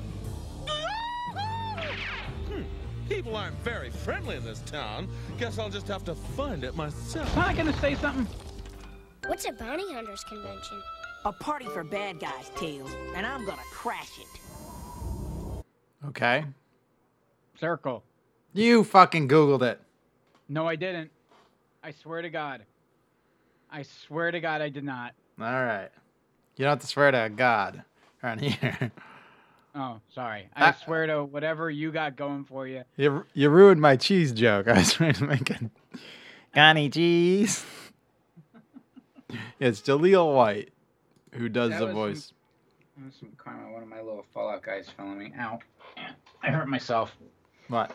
No, I swear I didn't cheat on that. All right. If you say so. I was sitting on my hands. All right. And now my hands hurt. This was the first of a few Sonic cartoons. This was a Deke production in cooperation with Sega of America and some Italian animation studio. The Adventures of Sonic the Hedgehog. Probably my favorite. There was a second one that was called... where was I just on there? Sonic the Hedgehog. And I think that also was voiced by Jaleel White. Yes. So the second one, well, the first one let me start with the first one. This was Adventures of Sonic the Hedgehog, usually referred to as just AOSTH by there's a lot of weird Sonic nerds on the internet. I don't know if you knew this. It debuted in the fall of '93. Offense Yeah, no, I mean I'm a nerd about a lot of things. I'm a nerd about fucking Rax restaurants. Airing during the fall of 1993, 65 episodes were produced in first run syndication. And in September 24th, 1996, November 24th, USA Network aired a Christmas special, was used to promote Sonic 3D Blast. It's Jaleel White as Sonic, Christopher Welch as Miles, Tails Power, Long John Baldry as Dr. Robotnik, instead of Dr. Bean or whatever the fuck he was. Eggman, yeah. Phil Hayes played Scratch. Gary Chalk played Grounder. And Ian James Gorlet played Coconuts, Robotnik Jr., Rocket the Sloth. There's a bunch of guys. We're all losing our voice on today's show. Yeah. Getting flimmy with the rad years. So, Adventures of Sonic the Hedgehog was created by Deke Animation, and 65 were done for one season. And this was the one I was just playing for you. When Sonic, the bounty hunters go looking for Sonic in the bounty hunter town. The Christmas special is really cool. It's one of my favorites. I used to watch this. So I had this like really weird television my dad got from his boss John, and it was a small screen. The screen was probably only maybe 4 or 5 inches squeezer, but it looked about the size of an inflated Ghostbuster trap. It was huge. It was massive. And underneath it, like the screen lifted up and there was like a micro cassette recorder in there. Oh, let me see. Sony mini TV with micro cassette recorder.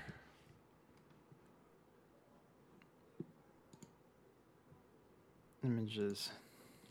I found it before when I was Sony Watchman. This just dawned on me now when I brought this up. So that's why I don't have my research where I used to watch this.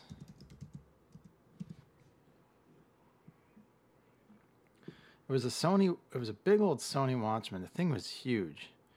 And I think you could put batteries in it, but you could plug it in. It had like the UHF and the VHF tuner, the red line that scrolled through and the green line. Remember those? Oh, yeah. I remember seeing them in the Christmas catalogs. So this thing and it had a big old antenna on it. And the only channel I could really pick up was I could pick up FMZ locally or Philly 57, which was an independent at the time. And they would play Sonic the Hedgehog. And when I get home from school, I'd take this and I'd like make little forts with it around the house in areas I knew I could pick it up. Mm-hmm. And even though you knew you could watch Sonic the Hedgehog on that channel because it was broadcast. No, it wasn't picked up on our cable at the time. Oh. It wasn't picked up in our cable for a year or two after that. Oh. So the only time I could watch, usually it was played on. Here it is, found it. Ha. Nice. So here, I'll send you a picture. The rad years paying off. I'll send you a picture of this behemoth right now. It's the Sony KV-4100 for you people wanting to watch at home. Micro TV sets. I don't know why it had a micro cassette recorder underneath it. See this bastard? Oh, sweet. Yeah. It looks like it bites. It does. And yeah, this thing would pick up. I'm trying to find that information on it. There's nothing. That Sharp logo just always makes me smile. Yeah, so the Sony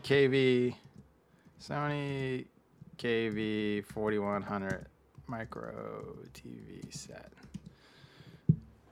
Oh yeah, there it is in all its glory.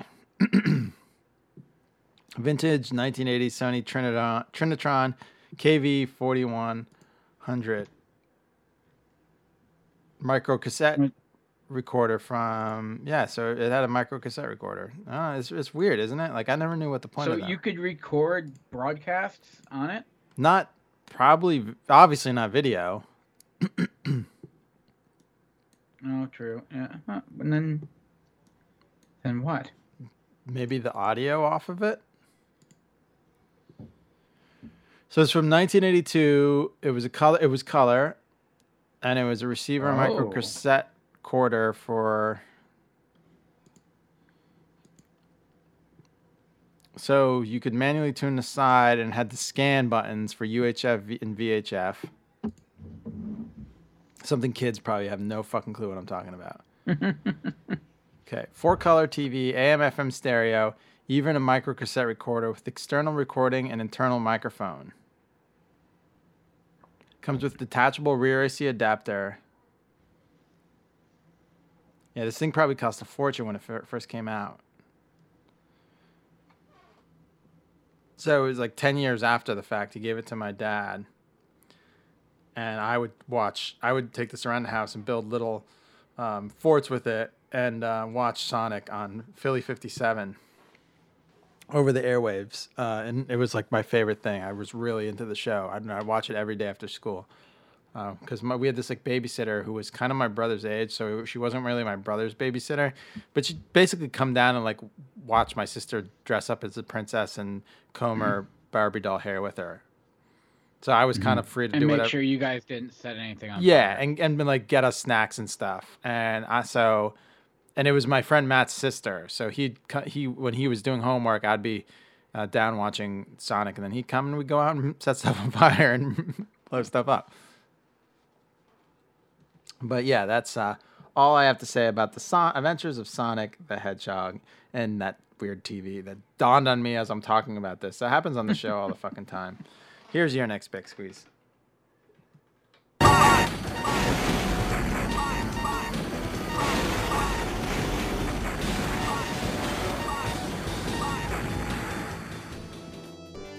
What in the good sweet Lord is this? This is just a nice long montage of Sega arcade games. Oh. This is Daytona, USA, if you can't tell. Yeah, Sega had a pretty big market in the video arcade world. Pretty big? The biggest. Yeah. According to Guinness World Records, which they hold. They still make a lot, right? Oh, yeah. They're still going. You want to guess how many? 32,000. No. That's good. That's too many. 7,000. Well, 530, but that's close. It's a lot. Right. Yeah, 530. I'll just read the Guinness Hootenanny thing. Okay. Sega has produced more arcade games than any other company, with 530 games on 23 different arcade system boards since 1981. To date, a total of 76 Sega franchises have made it into the arcades, featured in Guinness World Records Gamer Edition 2010. So they probably should be updating that. Sega has a bunch of Guinness World Records, including the first Batman game to use individual animation for that particular game on a video game system. Yeah, it just a lot of weird, very. Was that The Adventures of Batman and Robin? Yes. Yeah. That's actually, they used the team from. That was one of the animated series to do those. One of the best. Bruce Timm is the leader on that. One of the best fucking Sega games and one of the best Batman games ever been made was The Adventures of Batman and Robin on Sega. But yeah, Sega. So if you've gone to an arcade and you've played an arcade game, odds are you are playing a Sega game. I mean, they've been around forever. Their cabinets are everywhere. Their boards are in everything. And they work well with others. Going back, they worked with what the hell was the name of the Triforce, clearly, which they worked with Namco and Nintendo using the GameCube architecture to build this game board for the F-Zero arcade system or arcade game on for console or for arcade. Well, I'll be dang. Yeah. Right now, the newest one that they had out, the ALLS, runs Unreal Engine 4, which is pretty insane, and for House of the Dead. And then they also had like their systems that they had out there. So like the Sega Saturn, they would use that part of the system and like make the boards from the video game console also for the arcade cabinets. That was the STV. And then there was a whole bunch games that you would know, the ones that they used for Dreamcast, the Naomi. You're talking Crazy Taxi, Super Monkey Ball, and Virtua Fighter 4. Virtua Fighter. Crazy Taxi's awesome with the fucking Offspring soundtrack. Yeah. So I'm sure you've played, some of those too. Virtua Cop, House of the Dead, which I think is in like mandatory that it's the House of the Dead 2 anywhere. House of the Dead specify it was House of the Dead 2 that was big for Dreamcast. Yeah, well, I'm as far as arcade systems go, they're everywhere. There's a House of the Dead something in an arcade somewhere. Love the House of the Dead. It's the worst acting. If you want to see the worst acting in a video game. Hello, come into the house. We have to get away from the zombies. Yep. That's how they laugh too. Yeah, I didn't even mean. It's the only way I can laugh right now because my voice is gone. Jurassic Park. Oh, the shooting, the rail games? Yep. And then a lot of great classics like Alien Syndrome, Shinobi, Altered Beast, which I talked about was the first arcade experience I remember at the Laneco Food Lane arcade between the two buildings. Golden Axe. They had their hand in everything going way back. I mean, they're in so many great arcade games, and I don't know, there's something still fun, even though I'm terrible at them, just because I don't have the hand-eye coordination. It's fun to just pull up to a cabinet and play. It's a different feel, even if it's just for like a quick 50-cent. I'm dating myself, 50-cent, like $3, 30-second try. It was great. I took the little one. We were at the mall one day to see Santa, and there was an arcade. She saw it in there, and she's like, I want to go in there.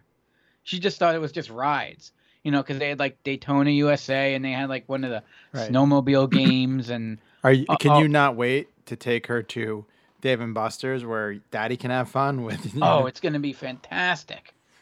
We have a Dave & Buster's opening in 2 months here in Allentown. I have to drive all the way down the valley now. Not that I went down there just to go there, but if I wasn't there, I always stay in the Fishtown area. I like that fish game that they have where you have to like spear the fish and like you have to like work together. You know what I'm talking about? No, we like the it's a ticket game. Enchantress and I like the Kung Fu Panda game where you have to snatch you have to hit the pads to snatch the things. Mm-hmm. It's a ticket game too. We're 5. But no, she sat in my lap and drove. We were playing Daytona USA. I was working the pedals, and she was driving, and it didn't go well, but it was adorable. She was having the time of her life. It was like her first arcade experience, and it was a lot of fun. And I don't know, I just like seeing, with Dave & Buster's and stuff, just, going strong, and I feel like it's coming back around. I want to see more arcades. I want to see more pinballs out there. We got that place downtown that's seems to be doing pretty well. Well, like I was saying, whenever I'm in Philly, we usually stay in the Penn's Landing Fishtown area. Yes. So we go to Dave & Buster's. We go to Barcade back over by the Fillmore. That's and there's no reason Fishtown's becoming the place to go in Philadelphia. There's really, and then you're right by Old City. There's no reason to go anywhere else. No. Center City can be fun, but why not? Why go there when you could just go? There's nothing there. No, there is. There's some fun stuff. There's some fun bars. I'm an Old City guy myself. I like Old City too, but I like Fishtown more than ever. Because of course Barcade's there, and Dave and Buster's. Dave and Buster's technically, I guess, Penn's Landing, but still, right around the corner from Fishtown, with some cool stuff. All right, it's a sidewalk along a highway. It is. It really is. Oh, and they do have that little. They added that little arcade in down by the where they added all those like cargo containers and just. Oh, right the Christopher Columbus. When we were down there for Foo Fighters, yeah. Yeah, Columbus Square, whatever it is, right in front of the Hilton and Penn's Landing. Yeah, but that was mostly like those like rip-off skill games. There weren't like legit arcade games in there. Bunch of loose claw games that fuck you over. But they turned that area into a place you could drink in the summer, and that's all. You know what? Matters. Anytime I can just go and get a beer somewhere in public and like hang out over a sludgy river in a net, I'm happy. Those delicious Delaware River catfish. Yes. It's the pollution that makes them good. According to Charlie Kelly and Frank Reynolds. It's marinade. All right. My last pick. We're almost done with the Sega show. It's been a long one, but a good one. Here we go. Since library communication is pathetic, here's the IR7000 from Sega. Send messages back and forth to your hoodlum friends without getting busted. So get the message, get the IR7000. Sega. So back in the day, Sega teamed with Casio to brand a version of one of their data banks as the Sega IR7000. This bombed horribly. No one bought it. So it was like an $85 piece marked down to about $9 at Toys R Us. And not only did it bomb, the My Super Magic Diary, which was the quote-unquote girl version of it, bombed. And the Casio branded one, the Secret Sender 6000, bombed. So they were all marked down at Toys R Us. I was there with my buddy Matt, my parents, and my brother and sister. We all bought one. I bought the Sega one. Matt bought the Sega one. My brother Chris got the Sony. I'm sorry, not the Sony. The Casio Secret Sender. It had a remote function, like you can control a television with it. He found that more applicable to his life. And Lisa bought my little sister bought the Magic Diary 6500. But Matt and I had the IR7000s. So this was your PDA, essentially, before your iPhone was a thing. It kept a calendar. Hold on, I wrote notes of what everything it did because there was some funny. So it was a scheduler, like a calendar, a calculator, a currency converter, an alarm, memos, world map, phone contacts, and this is the best part. It had business contacts and pleasure contacts. 10 different language settings, and it had an early like Memoji feature. The Meebo or whatever, where you can take a bunch of different facial features and make avatars for people in your contact book. And then you made your avatar, and then you could play. So that had IR beams in the top, and had this game called Brain Drain, which was like a basic RPG hit battle feature game. You know, like an RPG hit game. You know, turn-based. So it was like a turn-based hit game that you could play against a computer or using the IR feature with one of your friends. And it put your face against theirs, and it was like the brain thing. And it was just a stupid little game. But the coolest feature was you could send messages back and forth via the IR, but you had to have it lined up kind of just right. It featured 128 kilobytes of memory. Ran off two AAA batteries and one watch battery, and it had more memory in those batteries, probably. Yeah, right. It had a passive LCD monochrome screen. It was. So you pretty much had to be within like arm's reach with each other. Yeah, you could be across the table, essentially. Yeah. Which, I mean, it's good. It was the forebearer to, eating like dinner with all a group of guys from work. Everyone's on their phone just motherfuckering each other via text. Right. But for a 12-year-old kid, this thing was like the coolest little pocket computer. I'm gonna make my kid get one of these before she ever gets a phone. Yeah, get her up to it big. Here's your first phone. It's a Sega IR 7000 communicator. She's already got a fucking Amazon little kid pad or whatever the hell they call them, which is more powerful than pretty much anything I had up until I was in my 30s. Yep. And she can watch Daniel Tiger with it.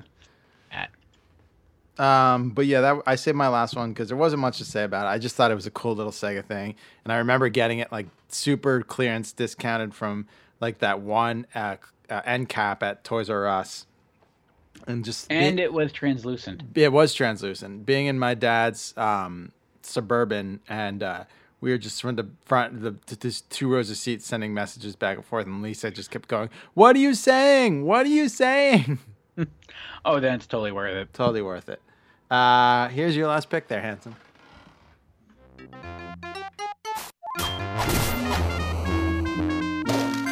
Wow.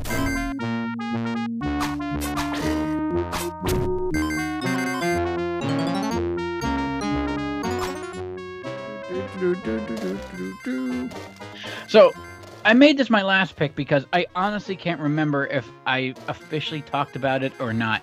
Problem is, I started throwing in like Genesis games when we started doing like the 90s years. Yeah. And I couldn't go through and narrow it down, to find out if I did it specifically until I go through. I think you did, but who cares? Because I remember saying that I read one of the stories in Blake J. Harris, who was a guest in the Rad Years book, Console Wars, was how they fought for Sega had the better version of the Aladdin game. Oh, hell yeah. Absolutely, by far. In fact, it might be, you could argue that it might be the best platformer on the system. It's that good. I mean, it's a gorgeous game to begin with. The use of like depth in the foregrounds, like sometimes you're running and you're like behind an object, you don't even know where you're at. It makes the world feel so much more alive.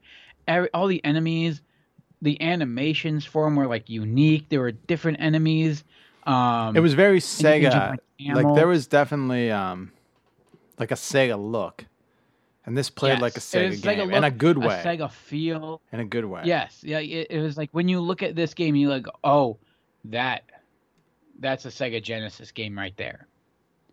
Like if you had to pick, like if you had, like if Sonic wasn't around, and like you could say like it's weird because the branding, like the licensing, because it's Aladdin's a Disney game. Right. This was also the first video game to use hand-drawn animation, right? I believe so. Yeah, I'm pretty sure that the book, it says it was the first video game ever to use hand-drawn animation. So it has that stigma of being like a movie game or a cartoon game, or not like, it's like, it's not a Zelda, it's not a Mario, it's not a Metroid, it's not a Landstalker. Where it's designed specifically to be a video game where the importance of the game is in the gameplay. Here, the importance of the game is in the gameplay. It is by far, it's near perfect. It's original, it's fun, it's fresh. Oh God, I sound like a douchebag saying that, like I'm writing some blog video game review. But it really is, like everything has, like I was saying about Sonic earlier, how all the levels were different. The enemies, just the way it changes up, the way you have to combat things and kind of... Well, it's proof with the right amount of money, you can rush a game because Jeffrey Katzenberg spent, I think, $250,000 to get this game done. And they had, I think, a third of a time as a normal game because they wanted it to come out at the release of the home video. Yeah. So, I mean, with that's just proof with the money. And it basically looks like you're playing a cartoon, especially back in that time. Well, and I mean, to be fair, though, there's less chances of things going wrong here than like today's modern standards. Like in a big open world game, like when it comes to testing and bugs, there's a big difference between now and then when it comes to that. Now, when you rush a game, that's when you start running into problems because you start really cutting corners, not paying attention to what you're doing. They did a hell of a job with it. It's such a fun game. The controls are tight. It's fun to play. It's colorful, and like I said, I've brought it up so many times before. It was hard for me to remember if I ever did before. Did I talk Ren and Stimpy on it before too? That was on my short list. I know all these games. I'm like, I thought I talked about all of them. That and Jungle Strike, and I don't know. Did I talk about Landstalker before? No. Damn it! Should have picked Landstalker. Andy Lucky was I think producer on this game. His dad was a legendary Bud Lucky who did so much great work for Pixar, and Andy from Toy Story, whose name was written on the bottom of Woody's shoe, was named after Andy Lucky. Oh. And Andy supervised, was a producer on the 1980s and 90s Teenage Mutant Ninja Turtles cartoon that we all love, and it won 5 Emmy nominations. Didn't win any Emmys, or I'm sorry, earned. Didn't win any. It's more of an honor to be nominated with such great people than to even win. I agree. Yeah. Was that a dig? Yeah. Okay.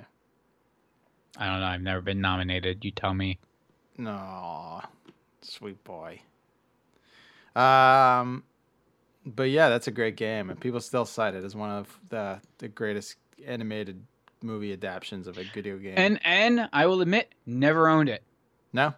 But rented the shit out of it to the point where That is a game you'd rent, right? It probably would have, but I would rent it and then go back and just renew it or like return it. I don't know if you could do that or return it and rent it right away again. I probably spent more money renting it. It would have been better off for me to just buy it. Yeah, probably. But yeah, it's such a good game. Such a good game. All right, that wraps it up for our episode about Sega. I mean, it was fun delving into Sega, and it wasn't hard either. This was a really easy episode to put together, in my opinion. I don't know just about pulling out the old brainstem and looking at it and be like, oh yeah, I remember that.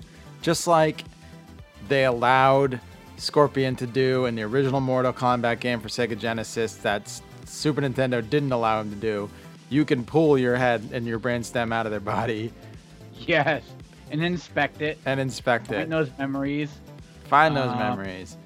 Now, if you were on Nintendo and the Super Nintendo, you could not. Nope, wouldn't remember the thing. So that was it for Sega. This was a fun show, and it was coincidentally good timing. Just good planning on your part, sir. Not being condescending in any way whatsoever. So we will be back next week with a full. So check in. Keep our eye on our Instagram page and our YouTube page and our website radios.com and our Twitter account. We are going to be all over all our accounts on Sunday and Monday this week, reporting live from Toy Fair in New York City. All the cool toys that are coming out. We will shit all over Hasbro for bringing those stupid Tiger games back. But also get down. We're gonna be playing them kissing their ass. Yeah, we're gonna get down and fillet them for the Ghostbusters toys, hopefully. Yeah. But in the meantime, the Radios t-shirts came in. I posted a picture on our Instagram. They will be for the very select few that do the extra steps and get the pins. And pins are in production. Nicole from China said that they were allowed to start production again. And I got to guarantee that the coronavirus cannot be transmitted over a product like a pin. So we're all safe. But we'll be back next week when we're talking retro candy. More retro candy. And Squeezer hopefully will have more of his voice back. And I will have mine in full percentage. But until then, I'm RK. He's Squeezer. Bye-bye.